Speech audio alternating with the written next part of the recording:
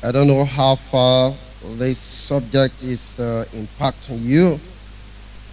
I just pray that you receive impartation to enable you walk with regards to the purpose of the armor, the reason why we have to put on the whole armor of God. Amen. Amen. Okay.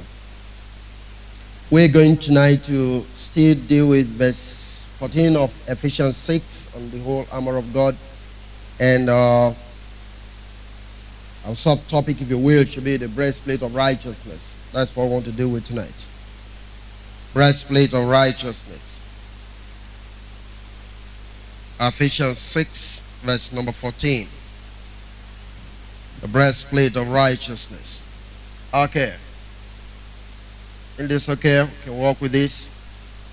I'd like you to look at this picture just a little bit. Amen. Now, if you look at this picture, you find that the best way for me to illustrate it for you now is to, how many of you have seen some of these military guys on roadblock? Maybe police or military guys on roadblock. You find that the chest and the back are fatter than they should be. Is that okay? Now they are wearing bulletproof. Is that all right? Okay. By the early times, it was something like this.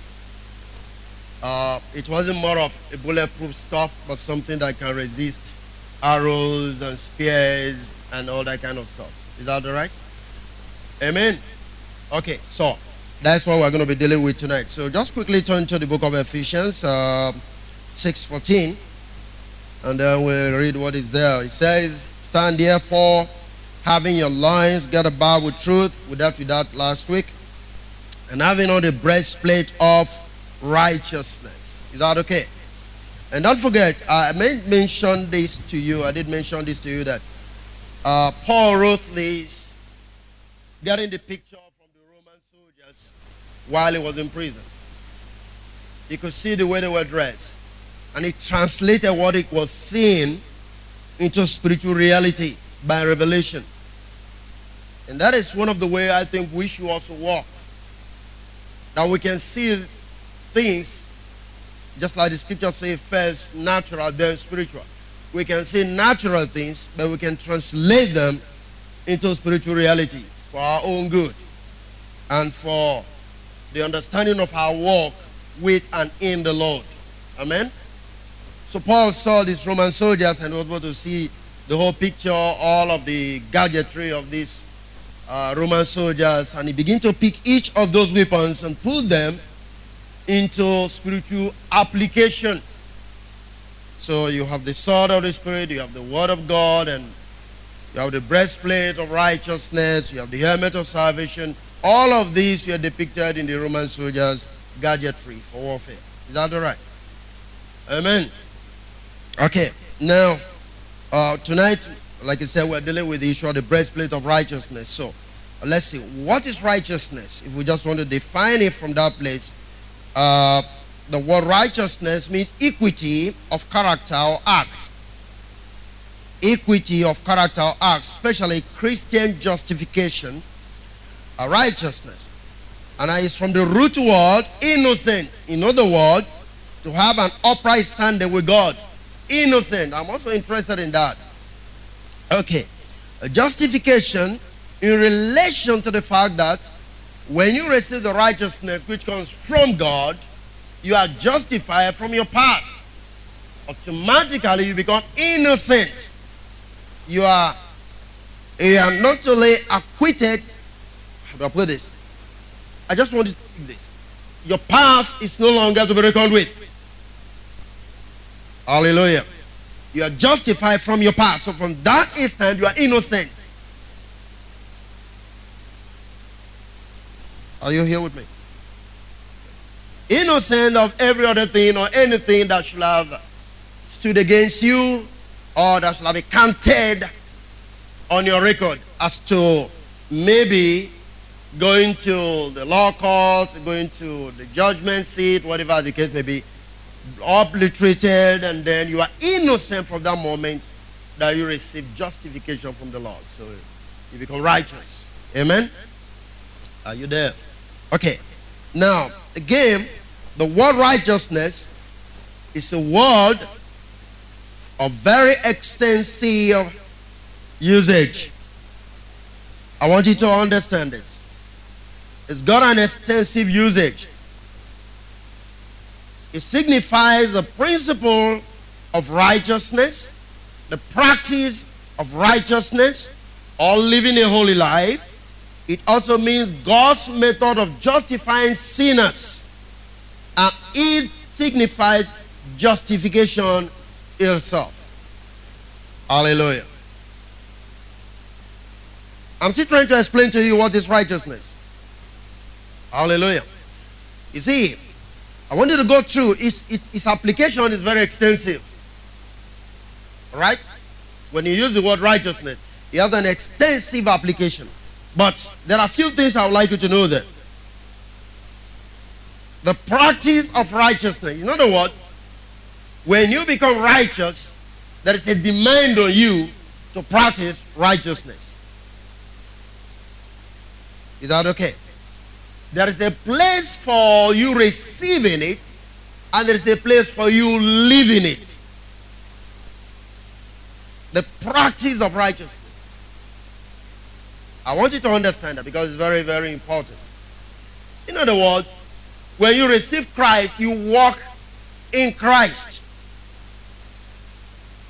Your practice is your walk in Christ. And maybe next week we'll go a little bit on that, on how you are supposed to live out righteousness, as the case may be. Because basically it's not necessarily a code of conduct. It's not. Adam's life was not a code of conduct. Is that okay?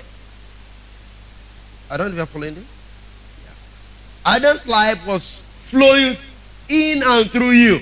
It was not a code of conduct. Therefore, righteousness cannot be a code of conduct. But it's just the life of God flowing in and through you who have received righteousness. Amen? Okay. So, as we talk about the pride of righteousness or living a holy life, it also means God's method of justifying sinners, and it signifies justification itself. Okay. In Ephesians 6, like I'm trying to say, it does imply having a consciousness of justification through the blood of the cross. The principle of righteousness or true holiness implanted in the heart with a life regulated and guided according to the testimonies, the living word of God. As far as Ephesians 6:14 is concerned, the implication here is you having a consciousness of justification through the blood of Jesus. Are you following me? In other words, you live your life with an understanding that your past is gone in Christ. You should carry that consciousness every day. One of the major reasons why you have to carry that is because your past will always want to speak to you. Now you can understand why Paul says, the life that I live in the flesh is no longer I that live it, but Christ that liveth the life through me. The faith of the Son of God. Is that okay? Yeah. That is bringing yourself. Now, some of the statement I believe that Paul was making was because certain things were trying to hook onto him. He will go and say, forgetting the past. Why was he emphasizing all of that? Because it's like reminding himself, or somebody want to remind him of his past. How he was a murderer. How he was this. How he was that. But he said, forgetting the past or pressing forward. Is that all right?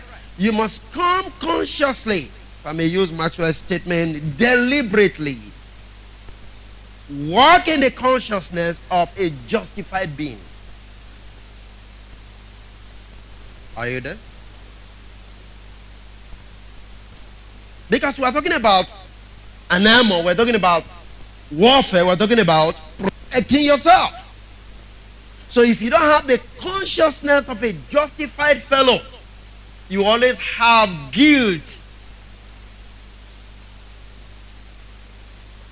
Are you following? Now, if you live in guilt, you cannot manifest the Christ that lives in you.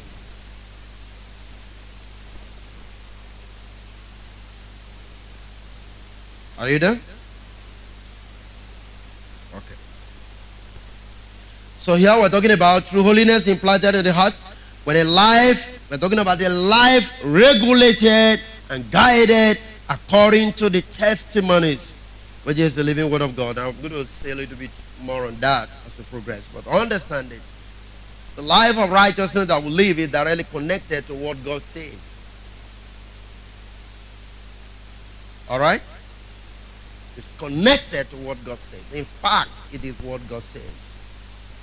Our life is regulated, bonded, guided by the word of God. I will explain more on that. The word could be the Logos or it could be the Rhema. Where you can reach out to the Rhema. As it doesn't come to you, the Logos can work. But the problem with the Logos is you come to a place where the Logos become legalism. I will explain. But let's just make progress. What are we supposed to retain in our heart always? Hallelujah. There are some things we need to retain in our heart. What are these things that we're supposed to retain in our heart always? Let's get at Ephesians 3, verse number 17. Ephesians 3:17. That Christ may dwell in your heart by faith, that ye be rooted and grounded in love. Okay? Christ may do what? Dwell in your heart by faith.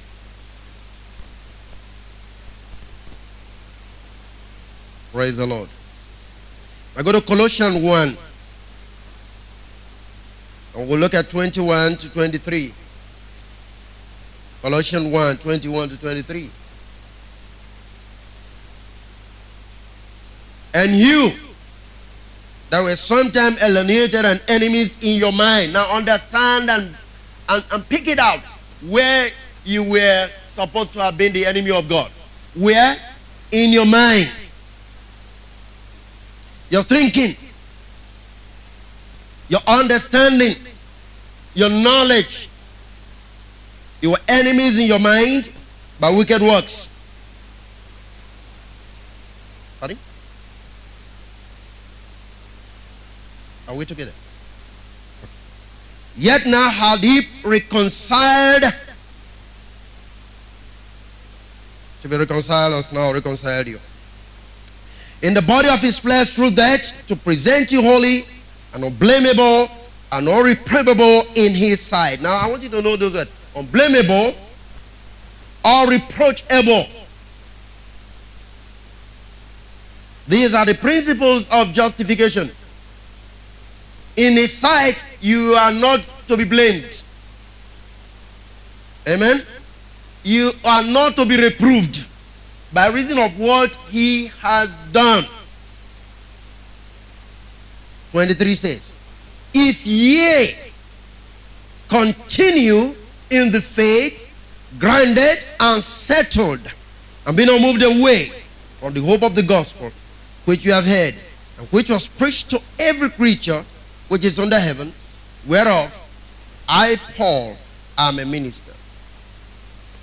Now, I would like to take this from the Amplified. You yourselves are a case study of what he does. Our implication, if you look at a case study, you can read meanings, or you can find answers to a situation when you look at a case study. Is that all right? Now, God is saying you are a case study of what himself have done in relation to justification. And he says, at one time, you all had your backs turned on God, thinking rebellious thoughts of him, giving him trouble every chance you got. But now, by giving himself completely at the cross, actually dying for you, Christ brought you over to God's side and put your lives together, whole and body in his presence. You don't walk away from a gift like that. You stay grounded and steady in that bond of trust, constantly tuned or tuning to the message, carefully not to be distracted or diverted. There is no other message, just this one. Every creature under heaven get this same message. I, Paul, am a messenger of this message. Christ-centered message. No other message. Hallelujah. And it says, you must not get distracted from the Christ-centered message. What is it that we're talking about? That Christ took you from where you were, brought you to the side of God. So the enmity was broken, and you must walk in that consciousness that God is not angry with you.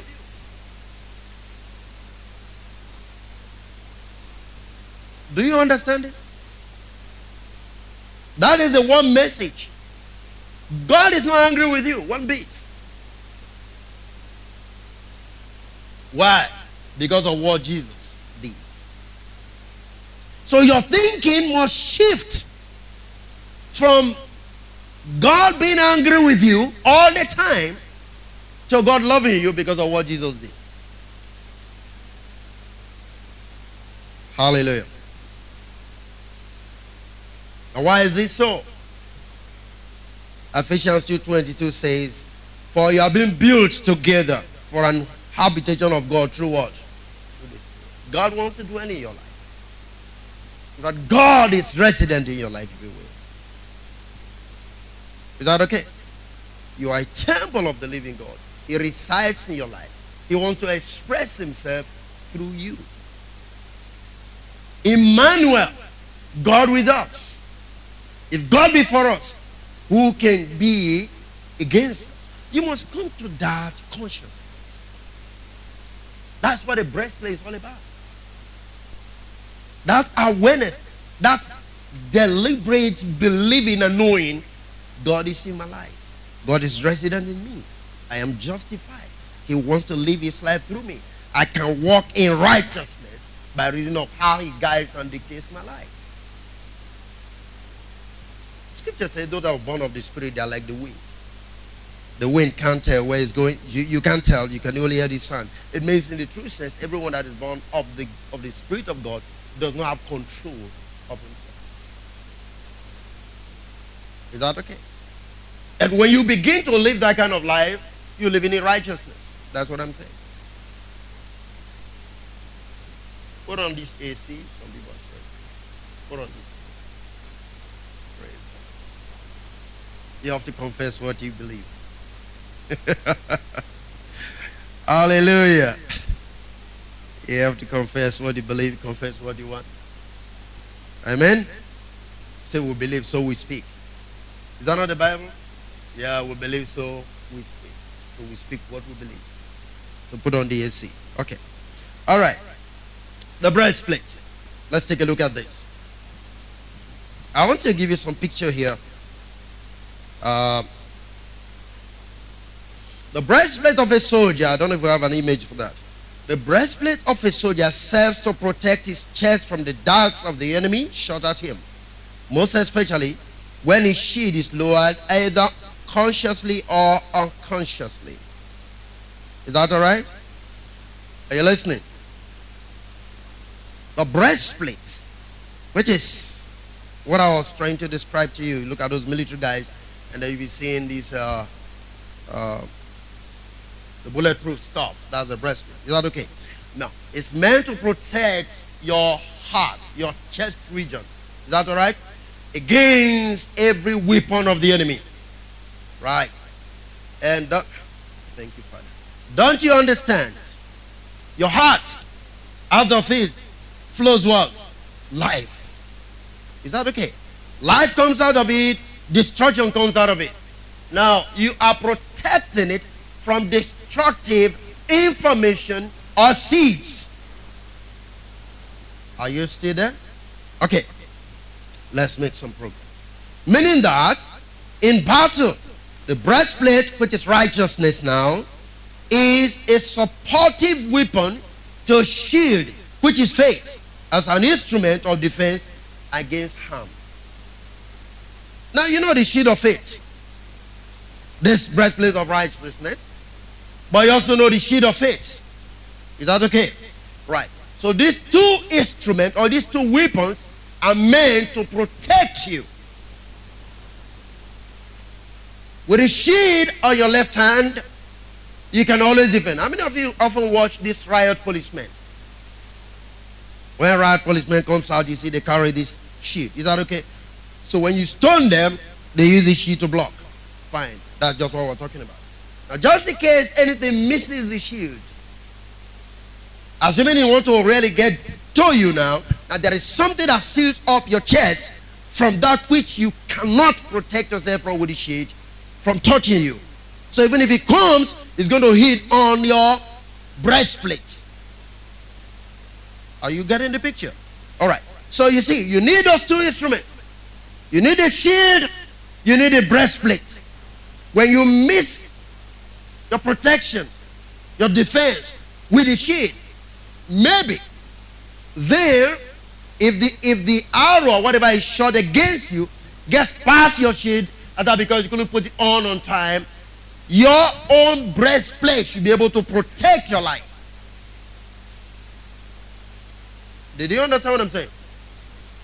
So for you to survive, you need those two armors. The shield of faith and what? The breastplate of righteousness. We're going to be dealing with the shield of faith much later. But now we're dealing with breastplate of righteousness. Is that okay? The breastplate is closer to your heart than the shield.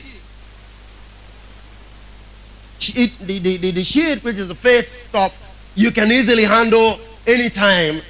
But in case you couldn't protect yourself and the missile gets close enough to you, your breastplate should be able to defend you.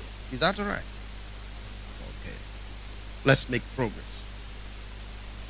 As the breastplate defends the heart and lungs and all those vital organs of the region called the thorax, which has to do with the chest, like the bulletproof, so this righteousness, this life of God in the soul of man, defends everything on which the man's spiritual existence depends.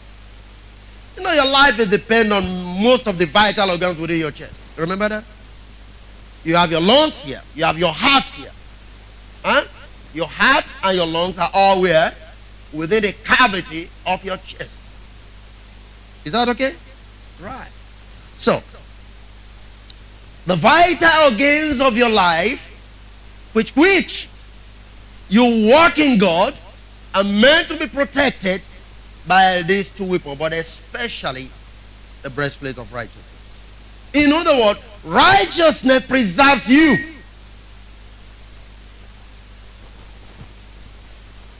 Are you there? Assuming you miss anything by faith, you can still survive through what? Righteousness. I want you to understand it because it's very important. Righteousness preserves your life. Amen. Now the eternal life, which is the Christ of God, according to John chapter 17, 1-3, of the believer is secure, therefore, while he possesses this principle of righteousness and acts from it. Is that all right? Hallelujah. Our life is in Christ. Remember the Bible says, when he who is our life shall come, then shall we appear with him in glory. Is that okay? Christ is our life. Excuse me. Now, the life we have received, which is supposed to be seated within us, can only be protected and preserved as we walk and live in what? The righteousness. Amen? Praise the Lord. So, our major defense is the Christ spirit within our heart from being either contaminated or been shifted from the centrality of his message as receive another gospel. I want you to understand. What are we trying to defend? What are we trying to protect? We are trying to protect a Christ life that's already within us. We are trying to protect the message that will sustain the Christ life that's within us. And the Bible says evil communication does what? Corrupt good manners. So we're talking about when you walk in the righteousness of God, there are some things that you cannot receive and believe that will corrupt the life that is in you and lead into something else. Hallelujah. One of that is what we just mentioned. Now, I have no problem with people. I have only been saying this. I have no problem. Anybody can do anything, deliverance, whatever. But talk about the bloodline and all of those things. But the point is, if truly your past is still running after you and still working in your life, you are not justified. You are just not justified. You are trying to tell me that the blood of your father or whatever is stronger than what Jesus came to do. I mean, that is something I can't accept. I'm not against anybody believing that. I'm not against it. You are free to. Okay? You are free to. But I think I should be living in righteousness. I think I should be living with a consciousness of me being justified from everything right through Adam to my biological parents. I'm justified from everything they ever did. And I live in that consciousness that there is nothing of my past that can stretch its hands and touch me, touch my children, or touch my future. Nothing of my past. Hallelujah.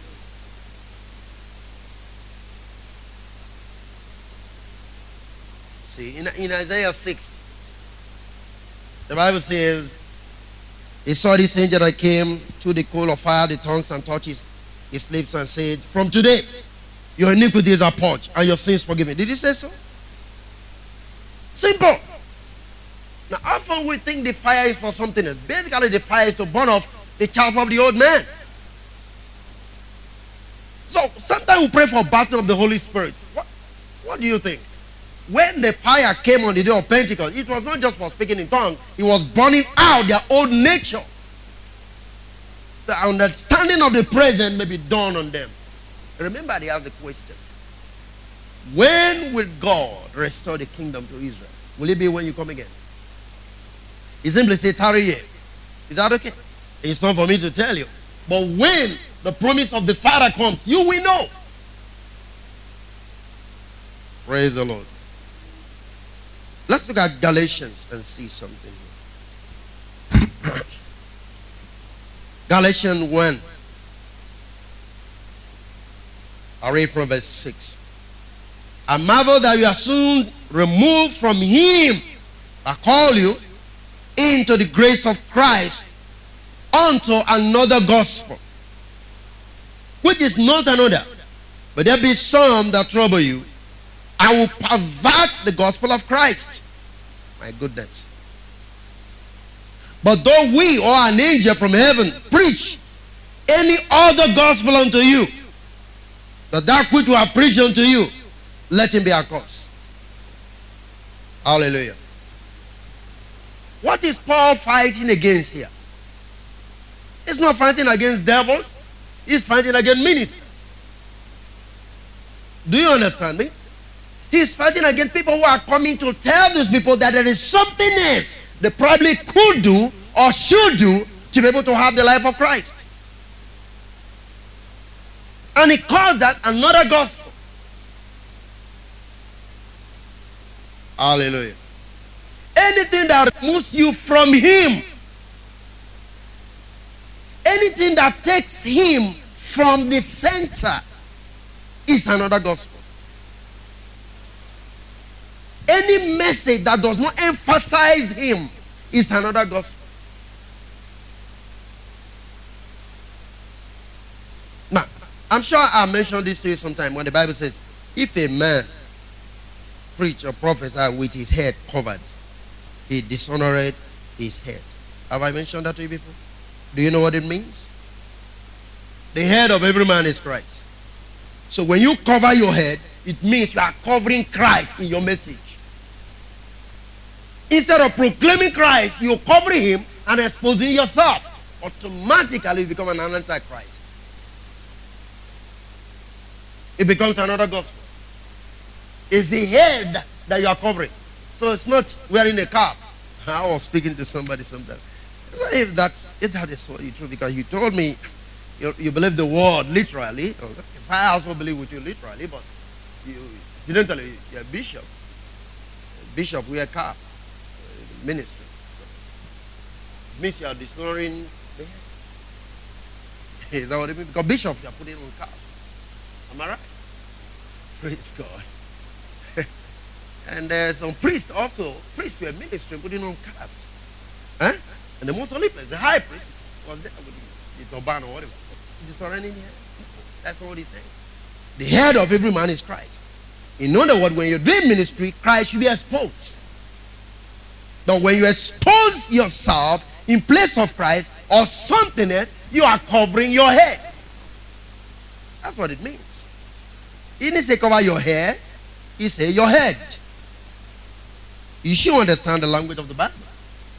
And just like Elisha was being told, don't you know your head shall be taken away from you? It was not his head. What was going to behead him? No. But Elijah was his head. So hair speaks of mastership. Hair speaks of rulership. Hair speaks of authority. Is that okay? Praise the Lord. So here we find the Bible telling us precisely that if any gospel comes to you that does not emphasize Christ or cannot make you get more connected to Christ, it's another gospel. Anything that brings fear and unbelief into your life is another gospel. Anything that brings doubt to the faith that you have come into is another gospel. Are you getting me?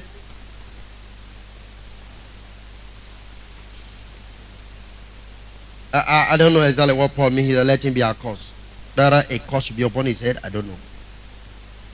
But understand how he felt. Is that okay? Understand how he felt. The language will tell you how he felt within himself. Hallelujah. Okay, let's take another question. What ought to be our righteousness and how do we obtain it? What is our righteousness and how do we obtain this righteousness that we must protect? Defend by all costs. If need be, with the last drop of our blood. Like some people will say, and actually they give the blood too. Deuteronomy 23. What ought to be our righteousness? Are you there? Okay. So Deuteronomy, and then we got chapter 6. Are we okay? Are we okay? All right. Okay. So chapter 6, fine. All right. Right. So now we read. And he brought us out from thence that he might bring us in to give you the land which is swore unto our fathers. And the Lord commanded us to do all these statutes, to fear the Lord our God for our good always, that he might preserve us alive as it is this day. And it shall be what? Come on, are you there with me? It shall be what? Our righteousness. If we do what? Observe to do all these commandments before the Lord our God as he has commanded us. Now, I want you to see the simple definition, even from the old, of what righteousness means. That's why I'm saying righteousness is not a code of conduct, but righteousness is simply obeying what God commands. Amen? Moses said, it shall be our righteousness if we follow on to keep all the commandments and the statutes which God has given unto us. And then it shall preserve us alive. Praise the Lord. Now if you look at Romans 10, verse 4.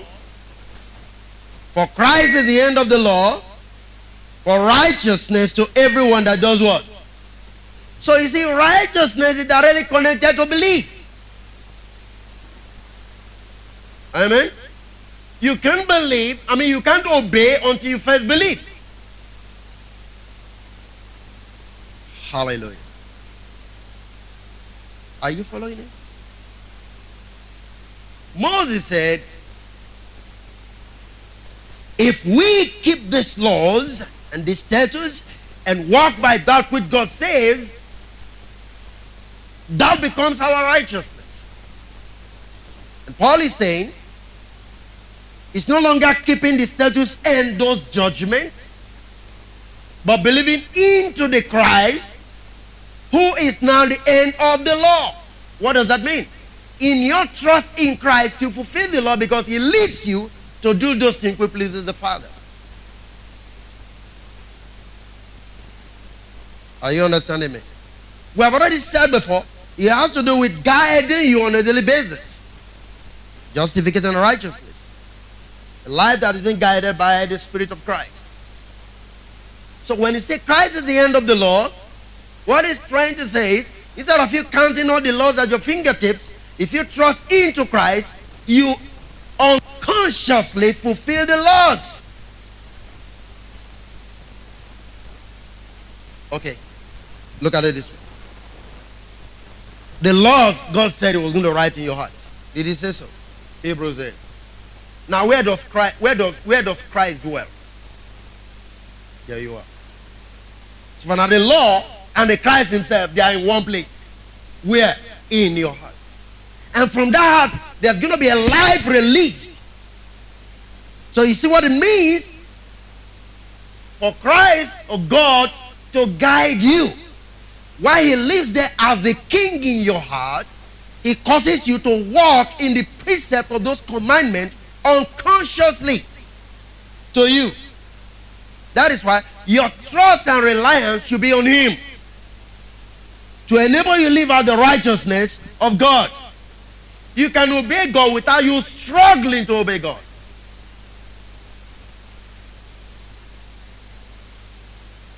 Hallelujah. If you look at John 15, John 14, 15, the Bible says, if you love me, keep my commandments.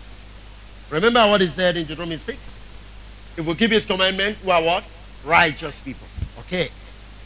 Now, verse 23 of the same chapter says, Jesus answered and said unto him, if a man love me, he will keep my words, and my Father will love him, and we will come unto him and make our abode with him. Are you getting that? Now, if God begins to live his life through you, what else could you ever be in this life? The righteous being. Because it's not just a matter of living and sleeping there. He is living to express himself through you. Therefore, it comes to a place where it's no longer you trying to keep his laws, but he himself living his laws through you. It's an expression of himself. Who is the author of those laws? Through the Spirit within you, your unconscious, like I said, fulfill his laws, and he rejoices within you because he himself and the Son now take precedence in your life. So in the true sense, you are a moving tabernacle of the Lord. Amen. But it comes from he that loves me, keep my commandments. So now we can think of, oh, Lord come, Holy Spirit come, Jesus come. Now you say, you don't need to say all of that.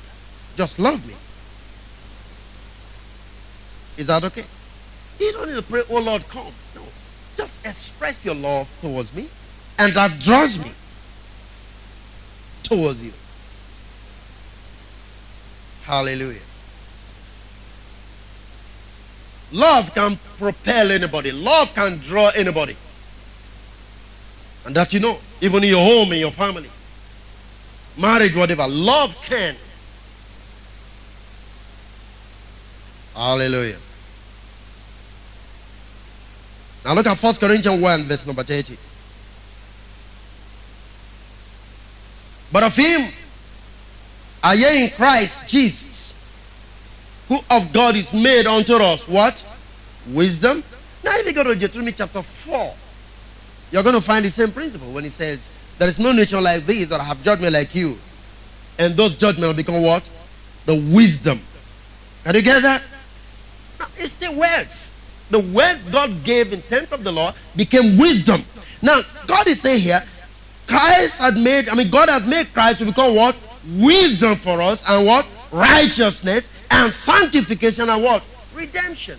Now, righteousness is the same thing as what? Justification, like we said before. In Deuteronomy 4, the word was the wisdom of the Israelite. In Deuteronomy 6, the word was the righteousness of the Israelite. So the word of God made flesh produces God's righteousness in your life. Hallelujah. It doesn't only produce righteousness in your life, it produces also wisdom in your life.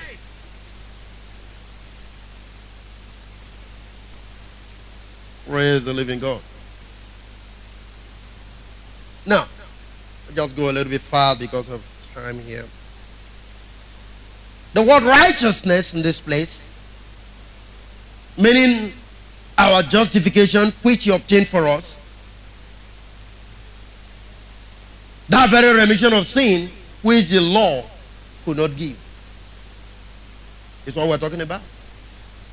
Is that okay? When it says God had made Him our righteousness, wisdom for us, justification for us, everything the law could not do, He did through the cross. Now we obtain what the law was saying you can obtain if you obey me. Are you still there? We're supposed to keep the laws to become wise.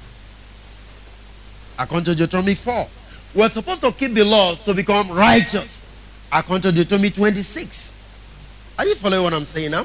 Now, but by receiving Him, we receive all of those things without keeping any one of them in that sense. But now, we only need to obey what He says. Out of love, not out of compulsion. He said, the acid test to prove that you love me is to keep my commandments. Don't say, Lord, I love you. That is not what He's looking for. He's looking for you walking in the obedience of what He says. Hallelujah. Meaning, what am I trying to say? Our righteousness is the revealed word of God to us, both the Logos and the Rhema, that comes to us part time. I want you to understand what I'm trying to say. When I talk about Logos, the Bible, the word you have in your hand, is the Logos. Is that all right? In the beginning was the Word. When you say the beginning was the Word, that word was Logos. In the beginning was the Logos. But when you go to Romans, when it says, Romans 10, faith cometh by hearing, and hearing by the word of God, that word is Rhema. Now, the Logos is for everybody. The Bible. What's your Bible? Okay. This one, this page, this thing you see, is for everybody. Is that all right? Are you listening to me? Okay. This is the Logos. Oh, this one. The beginning was the Word. The Word was with God. Was everything you see here is the Logos. Is that all right? From Genesis to Revelation is the Logos. But if God, peradventure, in the course of your meditation, gives you a particular scripture, He just speak a word to you, and you find that He's giving you, He's quoting a scripture to you. Once you pick that scripture for your life, becomes a Rhema. Are you listening? Now, God can guide you reading the Logos, but it is easy not to walk with the Logos. I mean, it's a little bit more dangerous or more difficult to walk with the Logos, we may use the word. Because more or less, it becomes all of laws all through. But when it becomes Rhema, it becomes specific, and especially to specific situations about your life.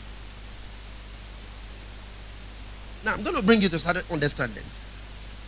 We will have to come to the conclusion that when we say, who is the righteous man? It's a man that walks by what God reveals to him.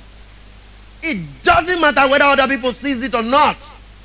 To God, he's a righteous man.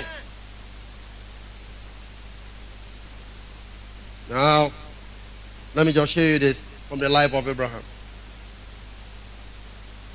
That's why I'm saying righteousness is not a code of conduct. It's not some letters, some documents, some pages of something you read. No, that is not what righteousness means. It's not necessarily the way you appear, of course. If that being the practice of righteousness, it is as God leads you. If you truly have Christ within you, he won't allow you to dress like a prostitute, for instance, like the ladies. He won't allow you to do that. So it's not me to tell you. It has to be him in your life to tell you. And then you are a righteous person. Are you still there? Praise God. Look at Genesis 15. Verse number 5. God was speaking now. And he brought him forth abroad and said, look now towards heaven and tell the stars, if thou be able to number them. And he said unto him, so shall thy seed be. Who is speaking? God. To who? Okay. And Abraham did what? Believed the Lord. And what happened? He counted it to him for what? For righteousness. Okay. Go to James 2. Verse 23. And the scripture was fulfilled, which said, Abraham believed God, and it was imputed unto him for what? For righteousness, and was called the friend of God. Did you see anything there? What did Abraham do? God simply said, hey, come on, come here, come here. I want to make of you a great nation. Is that okay? It's all right. Look at the stars. Huh? If you can count them. If you can count them. And look at the sand of the seashore. Can you count them? That is how your children will be. And Abraham said, Lord, I believe. Say, you are a righteous man. From today, you are a righteous man. Did you get that? What did Abraham do? It's easy. It's easy. So, if God tells me today, David, get out of this city to another city that I will show you. And I come here to announce to you, the Lord asked me to leave Warri City. Maybe to go to Obiaro, which is another city. And live the rest of my life in Obiaro. I say, what is wrong with this man? But as far as God is concerned, I'm a righteous man. It doesn't require me going to investigate whether Obiaroko is fruitful or fertile. If it is he who speaks, and I can go down this time. Once a thing is revealed to you, and you walk by the revelation that is given to you, you are a righteous man. Are you still there?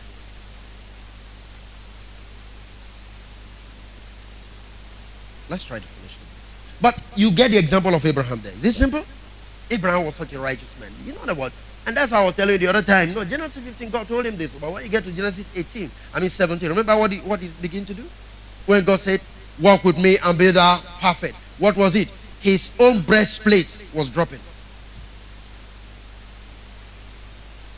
In Genesis 15, he believed he was a righteous man. But when he come to Genesis 17, Genesis 16, after Ishmael had been given birth to, Eliezer is there, and Isaac have not come. Doubts begin to arise. Unbelief begin to arise. And God said, hey, I want to get to the finish with you.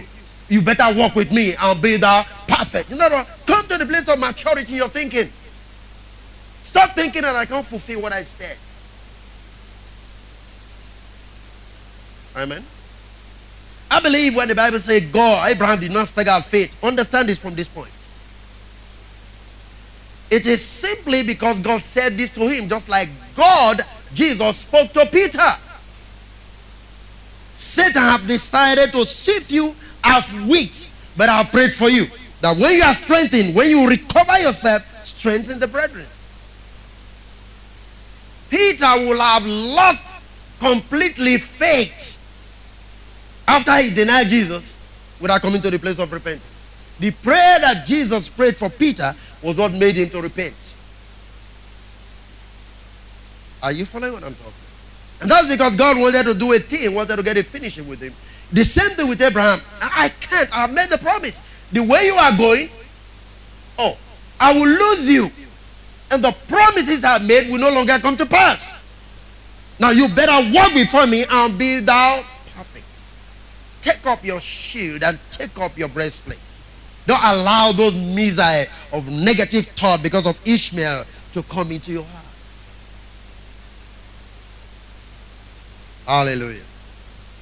Because before me you are a righteous man, because you simply believe in me. And I'm going to perfect my will through you. Everything I've shown you, I'll bring it to pass. I'm speaking to you tonight. Is there anything God has spoken to you?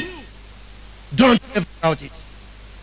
No matter how long it takes, God will fulfill his word in your life. Unless he has not spoken it. Hallelujah. Okay. Let's see if we can finish now. Praise the Lord. So it is his belief on that what God told him that made him to be called a righteous man. Okay. So what you protect is every word that the Father has spoken or will ever speak to you. Your belief in it makes you what? A righteous man. And that just guarantees your life in this world. Is that all right? Righteousness will preserve you. And that means whatever thing God says to you that you believe into brings protection and preservation to you in this life. That is why force cannot die in the hands of a man. Because there are things that he has said that we are looking onto to bring to pass. Are you listening to me? Final word, Proverbs 11. Verse 31. Final scripture. Proverbs 11:31. Behold, say, look at it. The righteous shall be recompensed in the earth. I like that. Who are the righteous? Those who believe whatever thing God says. Hallelujah. The righteous shall be recompensed in the earth. Not in heaven. Not when they die. Not tomorrow. Now. Now, can I show you what recompense means there? You had one recompense on Sunday. Now here comes another recompense. Hallelujah. It's a season of recompense then. God is speaking. Look at it. Recompense, I mean shalom. Or shalom. Which means to be safe in mind, body, or estate. Hallelujah. Figuratively, to be made completed. To be friendly. To be reciprocated, if you will, make amend, make good, made to be at peace, or to be peaceable, that is perfect, performed, made to be prosperous. The righteous man shall be made prosperous in the earth. Who is the righteous man? He that believes whatever thing God says. If you love me, keep my commandment. You know that I walk in what I say. I will recompense you on the earth. Now we can see how Abraham was recompensed on the face of the earth. Why? Because he was what? Righteous. He was blessed beyond measure. Can you see where the prosperity of Abraham came from now? Can you see how that he got wisdom to be able to do business to the point that thousands became, slaves and people were working for him, cattle and whatever. Oh my. God made him prosper because he was a righteous man. And what did he do to be righteous? Believe whatever thing God says. I promise you today, and I guarantee you from the word of God, whatever thing God says, walk in it. Whatever direction is given to you, walk in it. Believe in the dreams he gives to you in the night. Trust in the revelation he gives to you. Walk in what he says. He shall make you prosperous on the face of the earth. He will make you sound in your mind and sound in your body. Sickness is most definitely gone. That is part of the guarantee of being a prosperous man, of being a righteous man, of being a man that walks in whatever thing God says. Hallelujah. God bless you.